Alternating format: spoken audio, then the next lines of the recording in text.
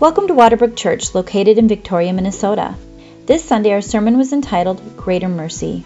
Noah had the task of preparing an ark for 120 years that would save only his family. Despite his prophetic role, no one repented, no one cried out to God, no one but his family was saved. Yet God sustained and rescued him. As God's people on God's mission in a world hell-bent on being hell-bound, Noah's story is meant to hold out hope for us. We are to be assured that the same God who carried Noah through it all will carry for us as we fulfill his call to go to all the peoples. In fact, we can be assured that not only will God keep and care for us, but God will do a greater work of salvation through his church than he ever did for Noah. There was a great mercy for Noah, and there's a great mercy for us. Join us as we worship together. Live on the face of all the earth, for in 7 days I will send rain on the earth, 40 days and 40 nights, and everything that I have made I will blot out from the face of the ground. And Noah did all the Lord commanded him. Noah was 600 years old when the flood of the waters came upon the earth. So see that starting point? Who's the main actor? It's about God, right? Noah's in there, but it's God who's speaking. Noah, take your family in the ark now. And he speaks to him and says to him that in 7 days he's going to send rain. And so they do. They go in. It's all arranged. In the 600 year, verse 11 says, in the 600 year of Noah's life, in the second month, on the 17th day of the month, on that day all the fountains of the deep burst forth, and the windows of heaven were opened. Now I want you to look at verse 16. I'm going to go there in a little bit. And those that entered, male and female of all flesh, went in as who commanded? As God commanded. Now here's a key line I want you to see this morning. And then what happened? God shut him in. Okay, we're going to just meditate a little bit on that together this morning. And so God does. He sends the flood. He blots out all of humanity. Down at the end of chapter 7, they were blotted out from the earth. Only Noah was left. And those who were with him in the ark, verse 24, and the waters prevailed on the earth 150 days. And then in chapter 8, but God, one of the most important phrases in the whole Bible. But God. Go to Ephesians chapter 2. We were dead in our trespasses and sins, but God made us alive in Christ Jesus. Here it is, the flood, the destruction, the darkness. But God did what? He remembered Noah and all the beasts and all the livestock that were with him in the ark, and God made a wind blow on the earth, and the waters subsided. And then there's the process of the drying out of the earth and the liberating of Noah. And I want you to go down verse 20. After Noah goes out of the ark at the end, it says in verse 20, then Noah built an altar to the Lord and took some of every clean animal and some of every clean bird and offered burnt offerings on the altar. And when the Lord smelled the pleasing aroma, who spoke? The Lord said in his heart, I will never again curse the ground because of man, for the intention of man's heart is evil from his youth. Neither will I ever again strike down every living creature as I have done. While the earth remains, seed time and harvest, cold and heat, summer and winter, day and night shall not cease. Now that's an interesting passage. We're going to talk about that a little bit because, as you know, in the New Testament, in 2 Peter, we're told that God is going to destroy the earth again. Not by flood, but by fire. And he harkens back to this story of Noah. So you stop and you have to ponder for a little bit. Well, God said he wouldn't do it, obviously by water, but he is going to destroy it again at the end of time by flood. And Noah becomes a picture of us getting ready with urgency to fulfill what God's called us to do because there's a day of judgment coming. So in Matthew, we have Jesus talking about in the last days it will be like the days of Noah. Right? Everybody's eating and drinking and being given in marriage. And then the end comes. We're told in 1 Peter that the ark, Noah being saved through the ark, is symbolic of baptism. That as Christ came to save us, as we come into Christ, into the ark of Christ, so to say, in the midst of the flood of God's judgment and wrath, we are saved through baptism, not the external washing of water, but through faith in Jesus Christ. And then, of course, in 2 Peter chapter 3, it tells us that we ought not to presume upon the patience of God.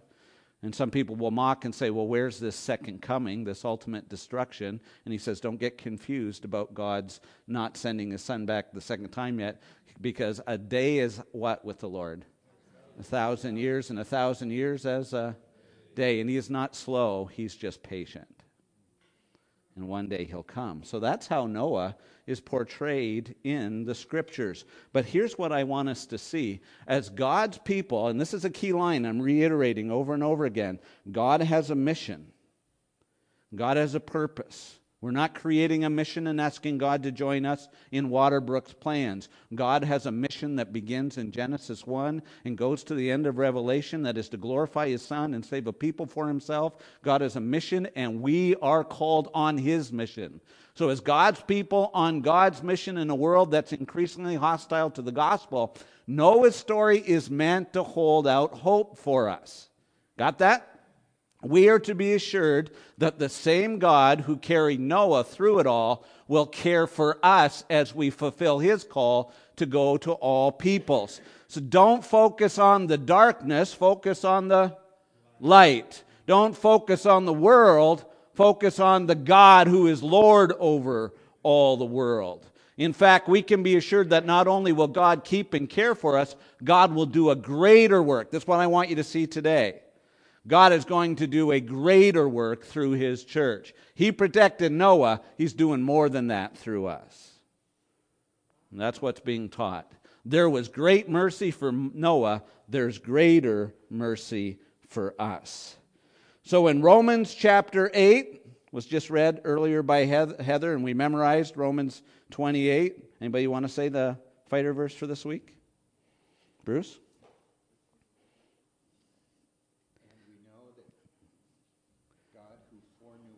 Right. Also predestined. Oh, you've jumped ahead. You're 29. Go back to 28. We know that. And that we know that all things work together for good. Right. For those who love him and are called according to his purposes. Right. Perfect. Isn't that a great statement? That's Romans chapter 8. We know this. And Paul isn't saying we don't know this. We know that all things work together for good for those that love God and are called according to his purpose. And so as you think about that text of Scripture, does that shape us? Because we fear, number one, we're going to get in circumstances that are difficult. Here's the other thing we have to be honest. We're afraid that God is going to put us in situations that are over our heads. Right? That's the thing about the call to mission. When Jesus comes and follows and calls people to follow him, he says, if you want to be my disciple, you have to do what? Deny yourself, take up your cross, and follow him. And so sometimes we wonder in our heads and in our hearts, God, are you going to be putting me in a position that's too difficult for me? You ever felt that? You look at somebody else's life and you think, man, if that was me, I wonder what I would do. You see videos and pictures, if God called you a certain place and time, you think, man, if I went there, I don't know if I'd have what it takes to be there. We begin to be more conscious of ourselves, and we begin to be hesitant with the will of God because we doubt God himself. We doubt that God, if he calls us to something, will give us the grace for that thing which he calls us to do. We don't say it, but don't we ever fear it? Don't we fear that somehow the world's going to get really dark and we're going to be caught in a real difficult world and we won't know what to do?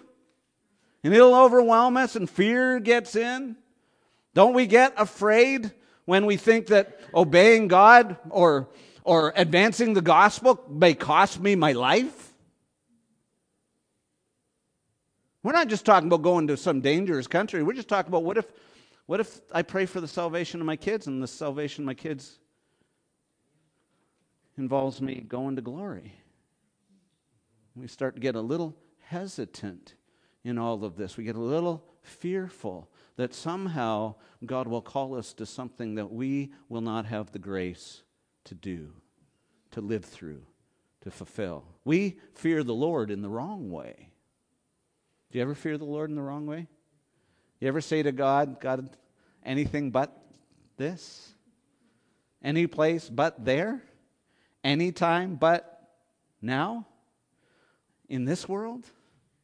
Now, what I want you to do is I want you to come to the Scripture, because what Moses is doing in Genesis, what God is doing with Noah, is showing that God will never call you to something where He will not give you the grace to get through it and to thrive through it and accomplish it. And it's liberating and freeing. And I want you to feel it today. I'm not asking you to feel strong.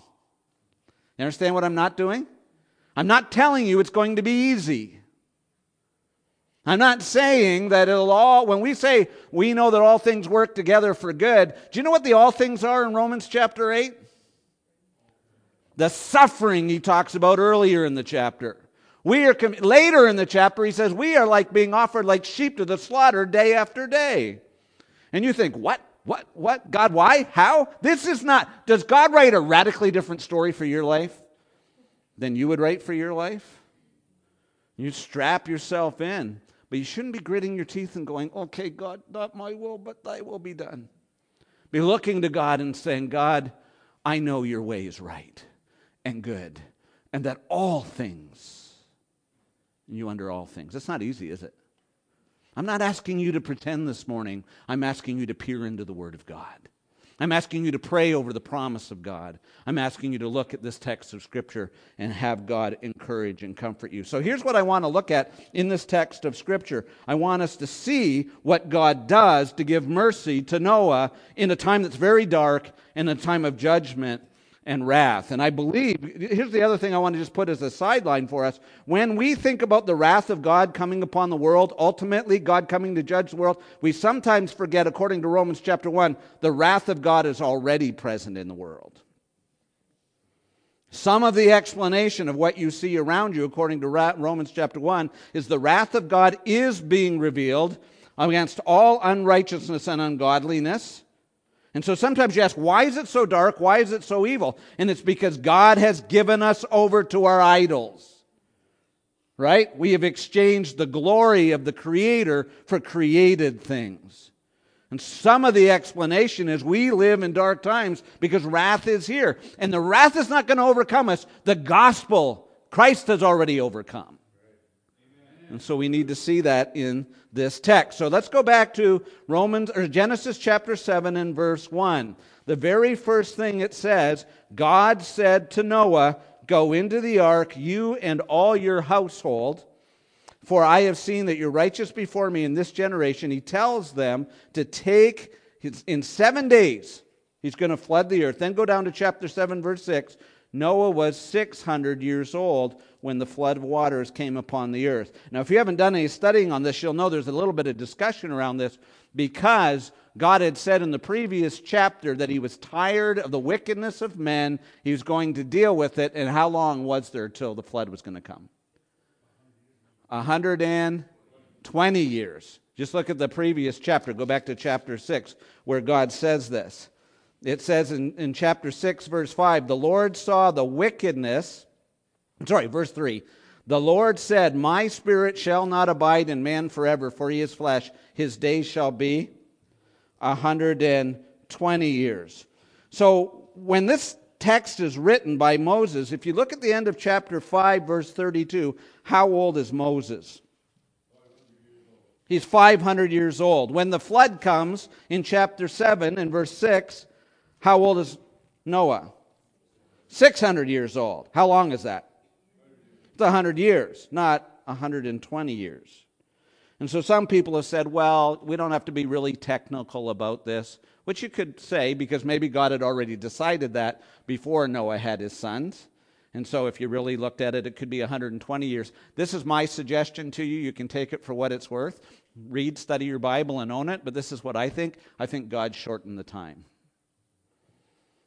Because God does that. God says something, and then God won't always completely do exactly what He's saying out of mercy and grace. Remember when He sent Jonah to Nineveh? What was the announcement Jonah was to say to Nineveh? Right, judgment. In just a short period of time, God is going to destroy Nineveh. Repent. Did they repent? Yeah. Did God destroy Nineveh then?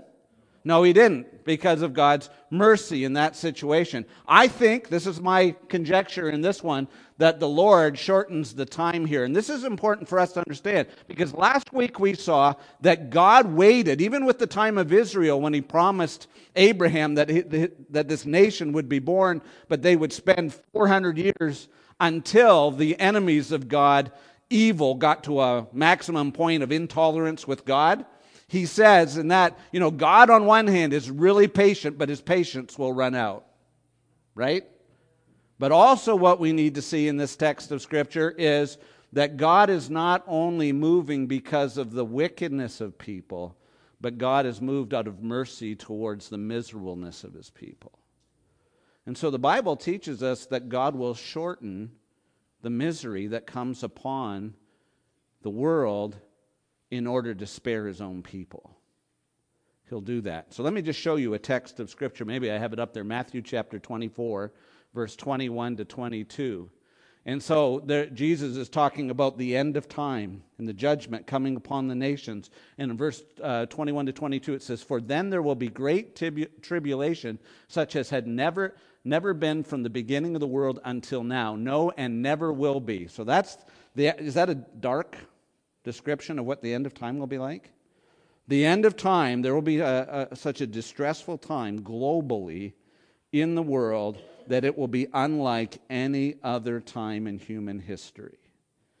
And the question for the people of God is, will we be able to stand? Will we be able to endure?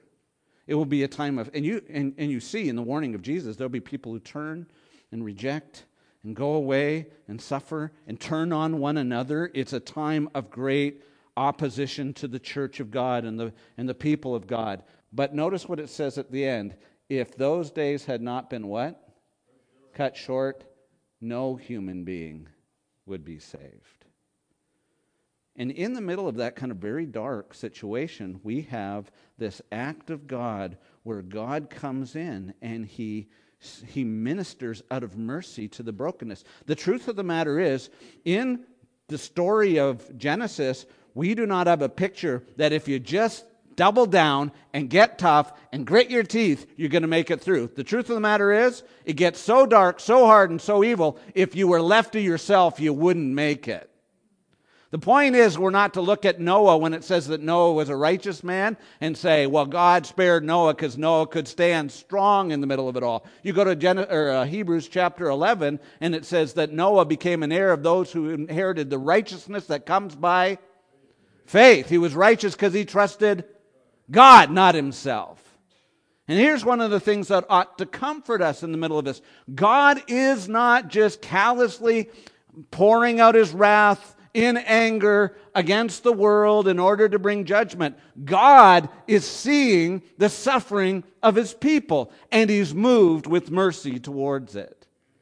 And so that's the starting point. God will actually be merciful towards the struggling of his servant seeking to remain faithful in an increasingly dark and difficult world. So you need to be mindful of that. Don't get a theology where your God is dominantly angry and wrathful. So a lot of people have that. And you're just sitting there thinking, well, God is like my father, not my father, but you think of your father or a father who's always having temper tantrums. He's just ticked off and it doesn't matter who he hurts, and we're all caught in the crossfire. It's not at all what's going on here. God is holy. He is just. He is put up with idolatry and wickedness, and it says in chapter 6, it was brutal violence like you hear in North Africa and Nigeria. Some parts of the world today where the violence, North Korea, where some of the violence and the depravity is so great. And God has been seeing that, and it makes him sick, and he's moved by justice because he's a peacemaking God, but at the same time, his eye is on his people. And whether or not it says it here, it definitely says it in Matthew chapter 24. Thank God that he's watching us, and he will not put his people past the breaking point. Have you ever wondered if God would do that to you? You ever thought maybe he'd put me over the edge? It's bad theology, friends. God does break his people. God does humble his people. But God never crushes his people. He never forsakes his people. He never abandons his people, and he's always merciful. So if you're here today and you feel like you're on the edge, I've been there in my life. There are moments in my life as a pastor, as a father, where I'm thinking, God, I don't know if I can do this. I don't know if I can do this much longer. I can feel the oxygen vacating my lungs at times as I'm walking through grief and sorrow and trying to look after my girls and watching them grieve, thinking, I don't know. And I felt like I got pretty close to the precipice, but this is what I can testify to you. That the Lord lifted me up out of the mud and mire, and he put my feet upon a rock. And he placed a new song in my heart, a song of praise unto my God. Isn't that what God does? He's not going to let you not suffer with people. He will work through suffering. But my dear friends, he will not crush you, and he will not let you go, and he will not forsake you. Praise God, he will not do that. And so he will shorten the misery in order to protect his sheep. He's promised to do that. He will do that. So he shortens the time frame. Here's the next thing I want you to see in this text, which is important. The Lord shuts in Noah's family. That's in chapter 7 and verse 16. That may sound insignificant to you, but you've never built an ark with multiple levels and animals. You don't just swing that baby closed. You don't have any hydraulics. It's not designed for you to close the door, for one thing. And guess what? If you had 40 days and 40 nights hammering your house and you were the builder, how'd you feel about it? You ever seen what water can do? A deluge of water pounding any building? Our best construction?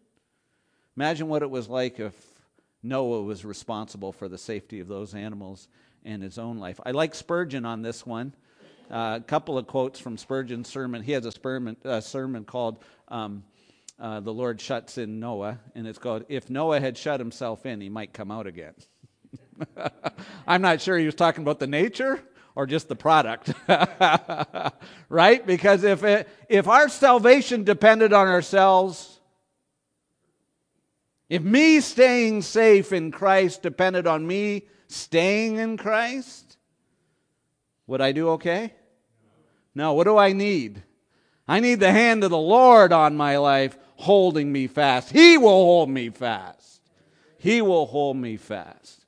Spurgeon says, never has a soul perished trusting in Jesus, and never shall a soul so perish. For though salvation is so difficult that the righteous scarcely are saved. Can we say that line? Let's not have happy-go-lucky 5 steps to better parenting. The truth of the gospel according to Jesus is, you'll hardly make it if you're left to yourself. It's hard in a broken world. It's hard as broken people. You don't need 5 steps. You need a Savior.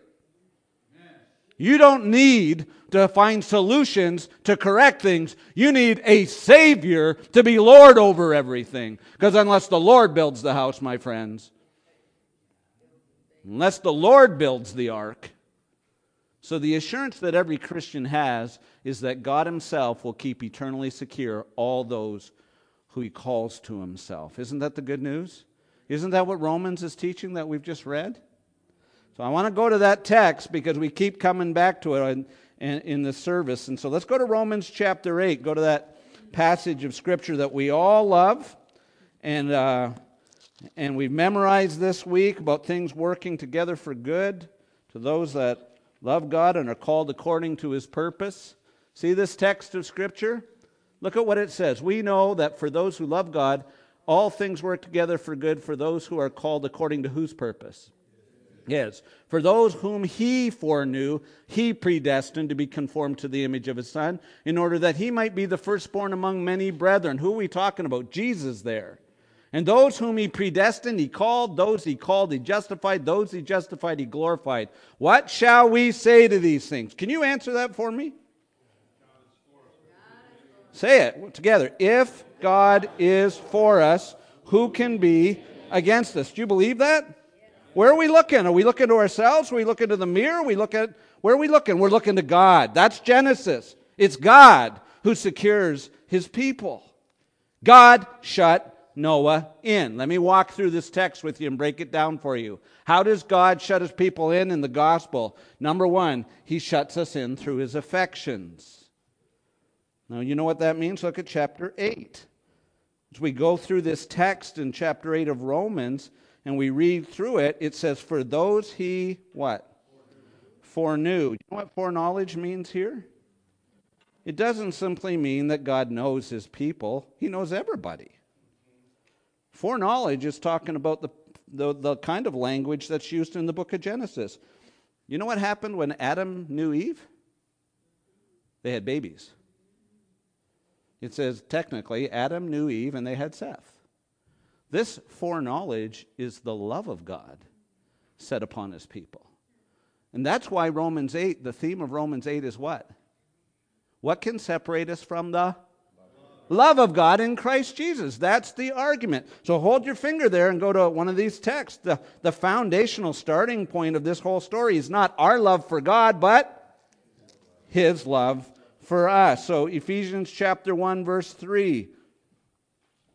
Blessed be the God and Father of our Lord Jesus Christ, who's blessed us in Christ with every spiritual blessing in the heavenly places, even as he chose us in him before the foundation of the world, that we would be holy and blameless before him in what? Love. Now in the Greek, that could be in love at the end of his choosing, or in love could be at the beginning of his predestining, but the explanation for our salvation is what? His love. His love.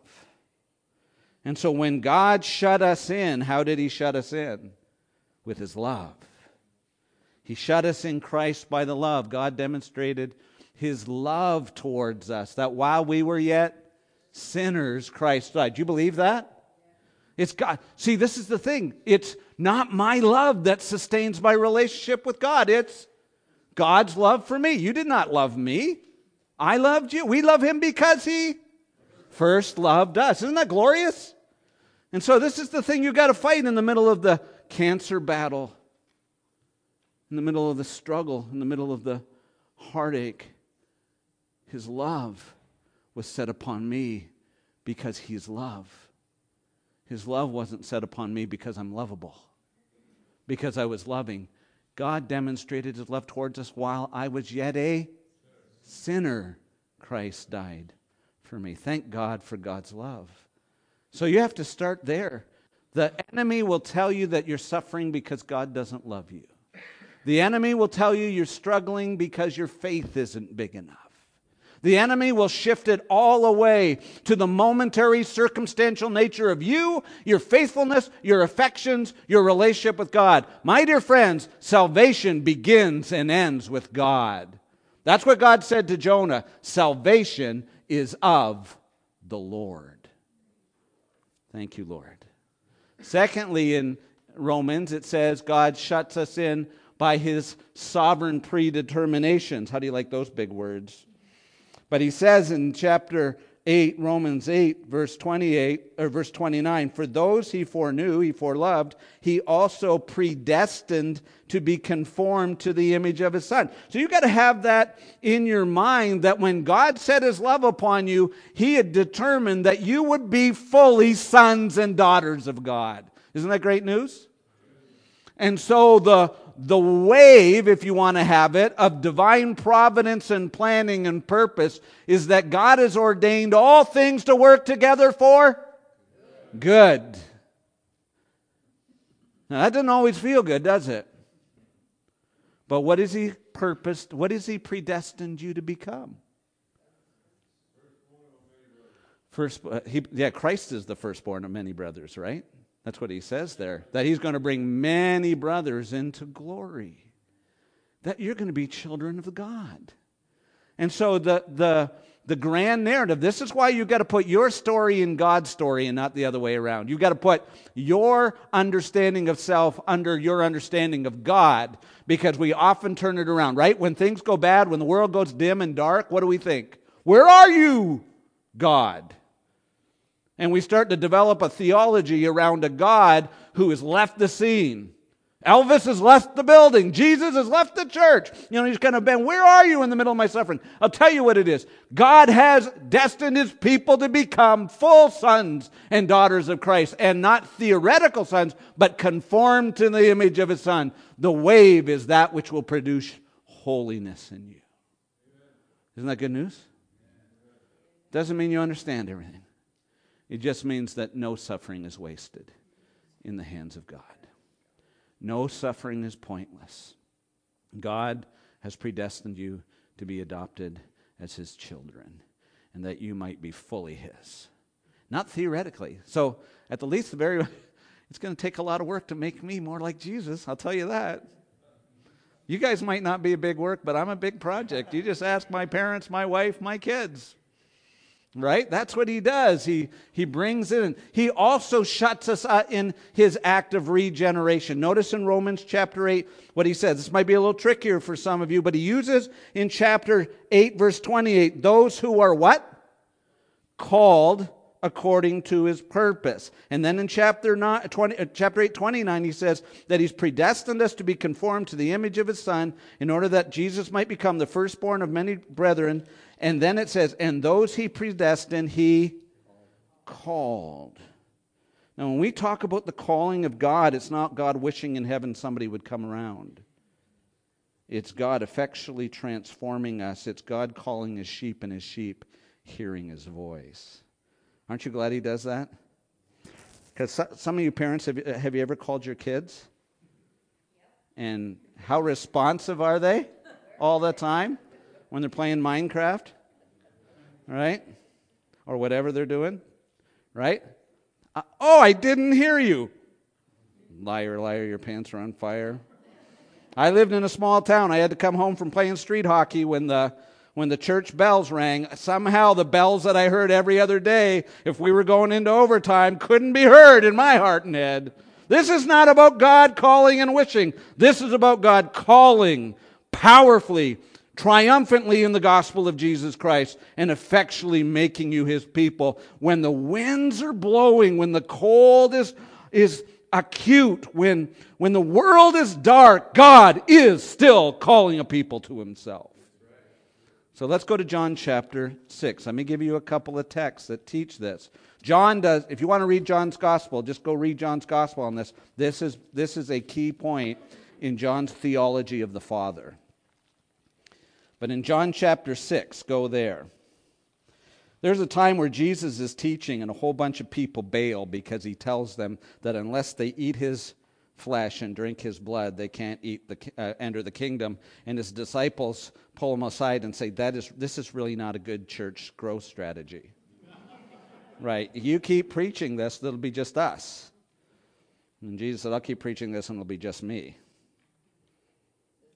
Right? But listen to what it says in John 6:60. When the disciples heard what he said, this is a hard saying, who can listen to it? And Jesus, knowing in himself that his disciples were grumbling about this, the disciples grumbled. So we're not the only ones. And he said, do you take offense at this? Then what if you were to see the Son of Man ascending to where he was before?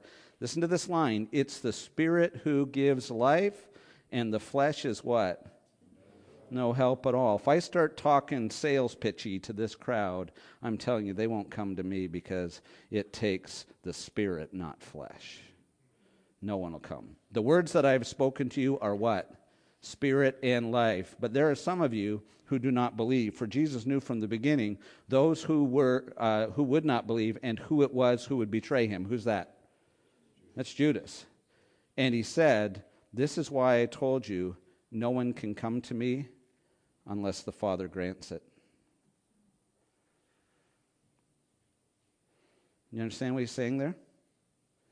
Unless God makes it possible. Unless God does that. Unless God is effectually speaking into our lives. Go to chapter 10. This is probably one of your favorite passages in the Gospel of John. John chapter 10. And he says about being the good shepherd. You know that passage where Jesus said, I'm the good shepherd? John chapter 10, verse 14. I am the good shepherd. I know my own, and my own know me. Just as the Father knows me, and I know the Father, and I lay down for my life for the sheep. And I have other sheep that are not of this fold. I must bring them also. And what will they do? They will listen to my voice. What's one of the signs that you're a sheep? Not asleep. A sheep. You'll hear his voice. Now go down later in chapter 10, because he gets a little debate with the people around him, and they want him to catch him and make him say he's the Christ. And Jesus says in John 10:25, I told you and you do not believe. They're not willing to believe. He says, the works that I do in my Father's name bear witness. You guys have seen miracle after miracle after miracle. But you do not believe me. Why? Because you're not my sheep. My sheep hear my voice. I know them. They follow me. I will give them eternal life, and they will what? Never perish, and no one will snatch them out of my hand. Isn't that great news? My Father has given them to me, is greater than all. No one's to snatch them out of the Father's hand. I and the Father are one. Isn't that great, glorious truth? Hallelujah. That He will not let you go.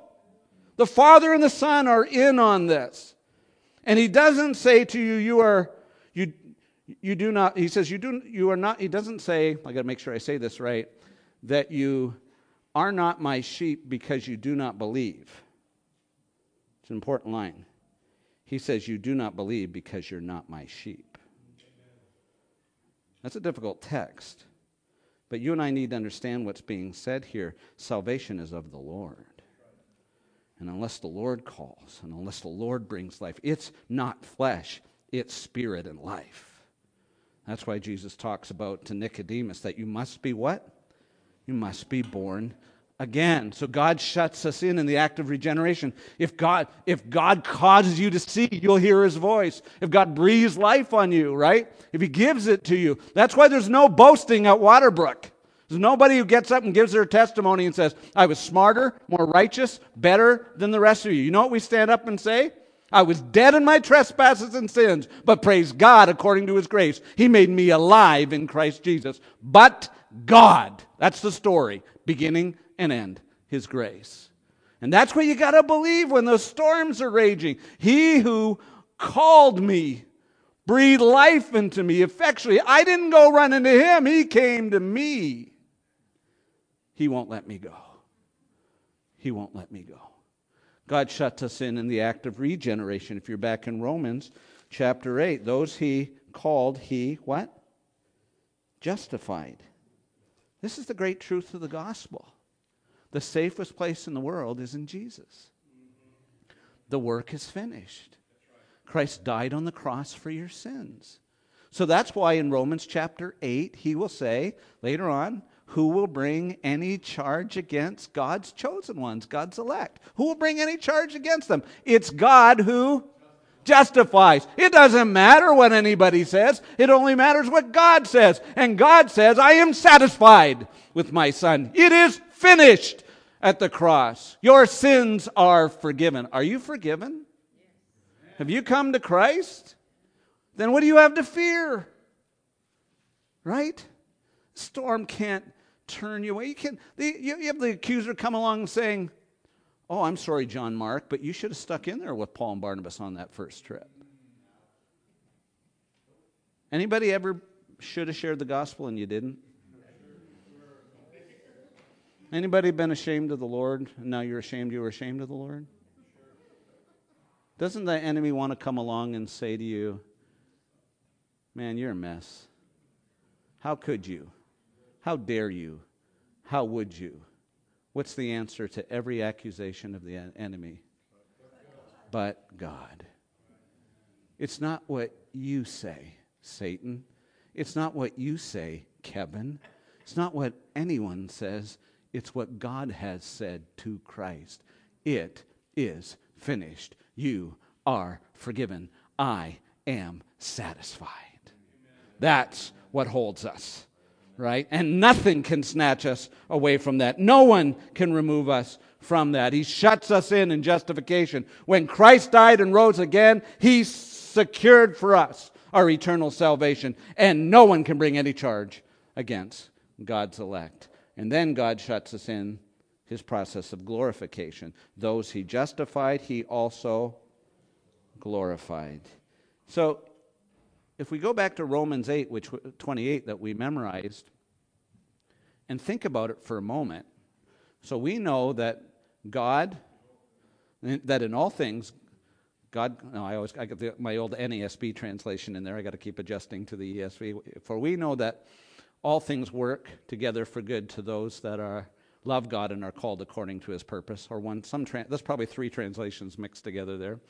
But when we say all things work together for good, what are we saying? That God is working to make us into the likeness of his Son. Though the outer man is fading, the inner man is being renewed day by day. We are going from glory to glory. So, when you're suffering, what can you say?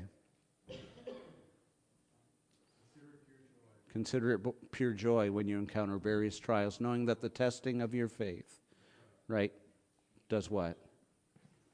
Produces. Right. Instead, we got three different translations going there too. James 1 and 1 Peter both say the same thing. That you may be complete, lacking nothing. That's the goal of trials. You see, nothing's wasted.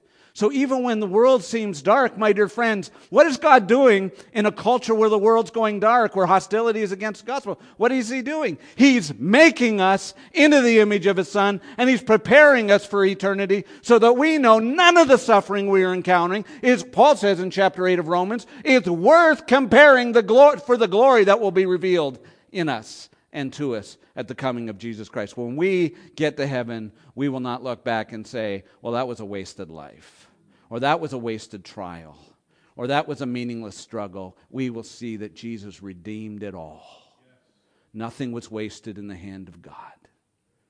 You see, God shut us in Christ so that all sins and struggles could not destroy us, but it could only work together for our good. And our good is our eternal salvation and sharing in Christ's eternal likeness. Isn't that good news? Amen. Friends, are you shut in Christ? Yes. You're safe in him. From beginning to end, from now to eternity, from eternity past to eternity come. Let the devil do what he's may. He's damned, I'm not. He's lying and accusing me because he wants me to believe that his story is my story. My story is not his story. Christ did not die for Satan, but he died for sinners like me.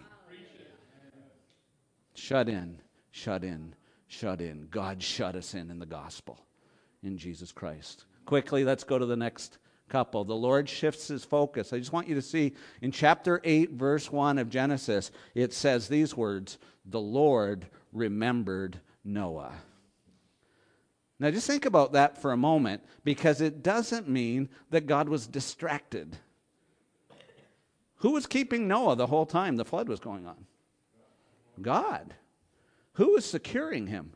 God. Who was protecting him as the waves, the horrific waves of the wrath of God were being poured out on the earth? Who was protecting him? It was God keeping him. God hadn't vacated and then suddenly got, you know how, you ever do that?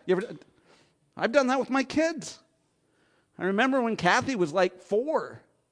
I got home from church. We were doing a Bible conference. I got home from church. My wife got home from church. We're looking at each other going, you don't have the kids? A few minutes later, a car pulls up. Somebody at church. My daughter hops out with this eye look. You forgot me. We forget one another, don't we? God never forgets us.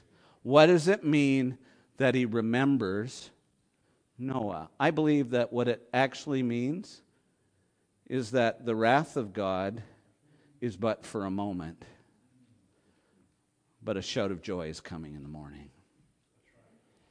That God's wrath is not his normal work.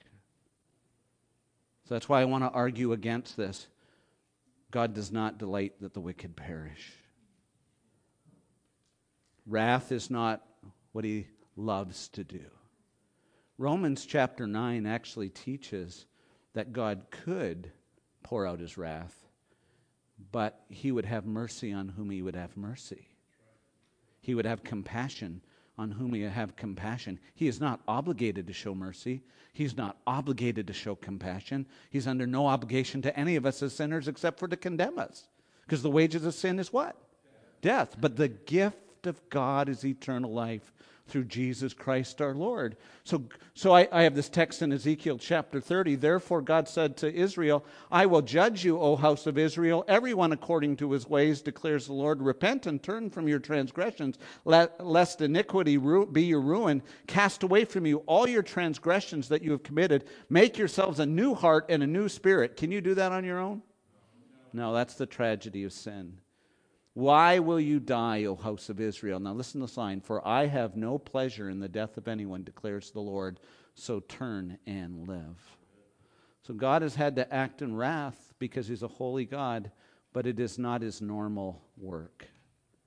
It's his strange work. For eternity, his delight will be to show mercy towards his people. So we'll go to the next slide here, Lisa. Oh, never mind. I'll go to my next note. It's not on the slide here. But in this, I want you to take your Bible and go to Revelation chapter 7. Oh, it is there. Sorry. It's probably the order I put it in. Revelation chapter 7. In verse 13 to 17, you got one of these heavenly scenes. And if you study Revelation, you'll know that it cycles through in terms of the triumphant work of Christ on behalf of his church. And so in Romans chapter 7, verse 13, then one of the elders addressed John, saying, who are these clothed in white robes, and from where have they come? And I said to him, sir, you know.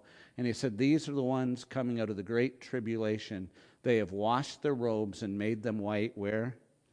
In the blood of the Lamb, through Jesus Christ. And then he says, therefore they are before the throne of God and serve him day and night in his temple. And he who sits on the throne will what? Shelter them with his presence, and they shall hunger no more, neither thirst no more, neither will the sun strike them, nor any scorching heat. Does that remind you of Psalm 121?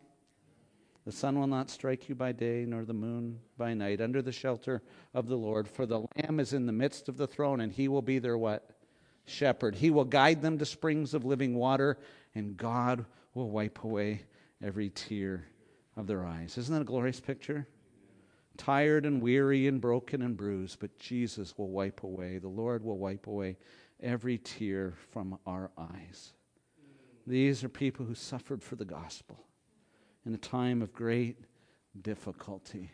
And so that's what I believe we're learning in that Genesis, that the Lord remembered Noah, and we're to be reminded that he won't forget us and our faithfulness and our following him, our sacrifices and our suffering. He will remember us, and remembering us means mercy and grace and healing and help in the midst and at the end of all our trials and troubles. What a glorious promise and hope. Let me give you the last one here. Go to the next one. I want you to see this text because it's interesting. Go to Genesis chapter 8, the end of the chapter. Sometimes we get pictures of God talking to himself. And it's important that you see this because that's what's going on here.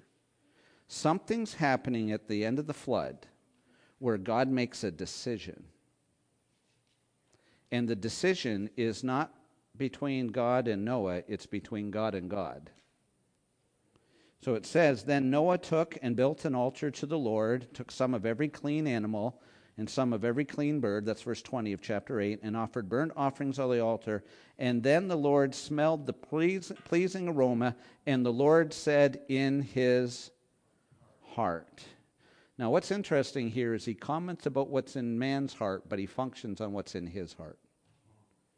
Because he says in this text, I will never again curse the ground because of man, for the intention of man's heart. What's in man's heart?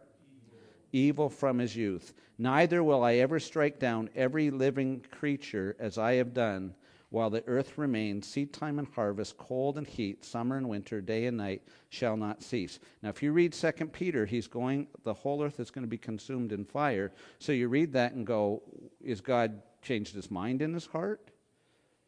And the answer to that is no. But let's go back to Revelation 7, that passage we were just in. And go a little earlier in the chapter. And I'll show you what I think God's saying there. Because when God, look at Revelation chapter 7, verse 9. When God decided to destroy the earth with the flood, who was left? Yeah, just Noah and his family. And God said, if I just base this on what's in human hearts, what's going to happen again? I'm just going to destroy everybody all over again. And I don't want to do that. So what God decreed he would do, what God decided, is that he wouldn't save just one man and his family. He would save people from every tribe and tongue and nation.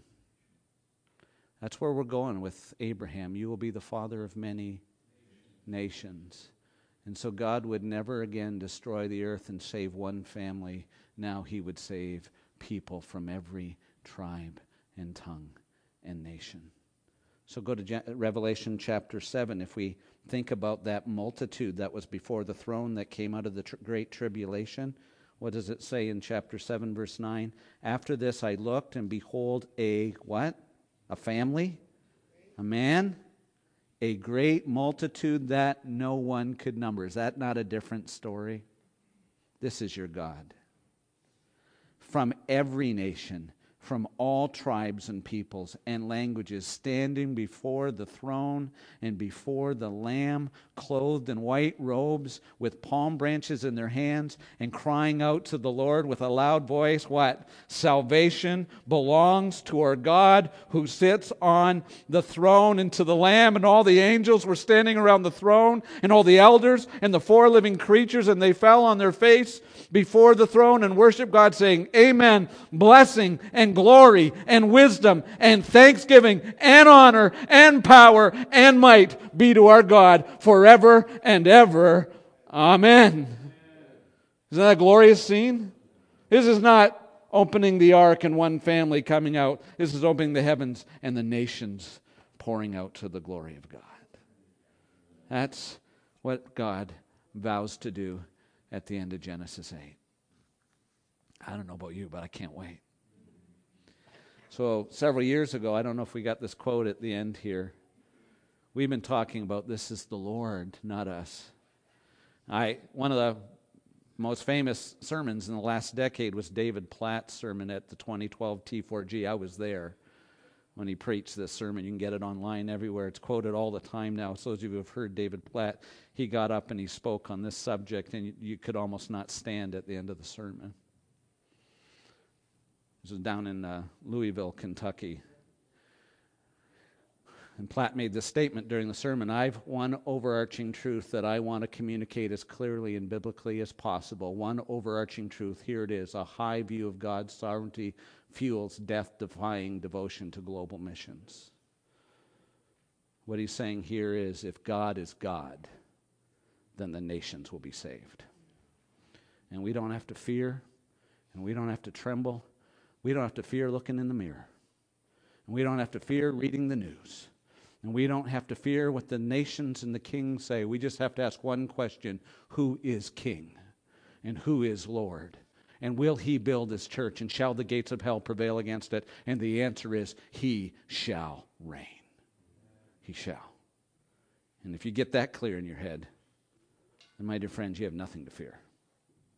You have no one to fear. What drives us is that this one statement is what defines Christians. Jesus is Lord, to the glory of God. Do you confess that today? Amen. Do you believe that today? Amen. Let's pray. Let's pray together. Let's pray over our struggles and our fears and our anxieties. Oh God, as we look at a dark world, we often lose sight of a great God. When we hear the lies of Satan, we forget the word of God. When we look in the mirror and see the way we see ourselves, the world sees ourselves, or Satan sees us, we tremble. But when we see ourselves in Christ, chosen before the foundation of the world, clothed in his righteousness, destined for glory, all things working for good, what shall we say to these things? If God is for us, who can be against us? Speak to every heart now. Speak to every heart. We ask this and pray this in Jesus' name. Amen. I'm going to ask the ushers to take the offering, and we're going to sing together. Let's sing of our Lord and our hope and our salvation.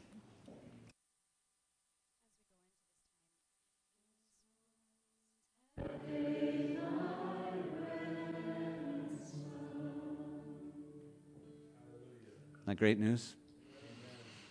That line, it says, why should I gain from his reward? Do you know what the reward is that Christ gets for his death and resurrection? He gets the nations. And because he gets the nations, we get him. It's a glorious picture. Why should I gain from his? He did it all. His reward is my salvation. So we're going to go and have a break, come back in 20 minutes, 15, 20 minutes if you want. Grab a coffee, refreshment. If you want to just stay and pray somewhere with people, feel free. But then we'll come, those of you who want to hear from Ron. But would you stand and let me pray a blessing over all of us as we go out in hope to our nation, to the nation. So Father, as we leave now, and to go out, dear God, as we go to hear Ron share about Afghanistan, we just commit ourselves to Jesus. And we come to you, dear God, and we thank you. We always need to see the light because the dark often eclipses our hopes. So thank you, dear God, for the gospel. Thank you that you are God. Thank you for the line, but God. And now, dear God, I pray, go with your people and give them strength and hope and joy and peace, love and life, and may the nations come to Christ, for he is worthy. He is worthy. We pray this in Jesus' name. Amen. God bless you. Have a great day today in the Lord. Thank you for joining us today. If you'd like to find out more about Waterbrook Christian Church located in Victoria, Minnesota, go to www.waterbrook.church. Have a blessed day.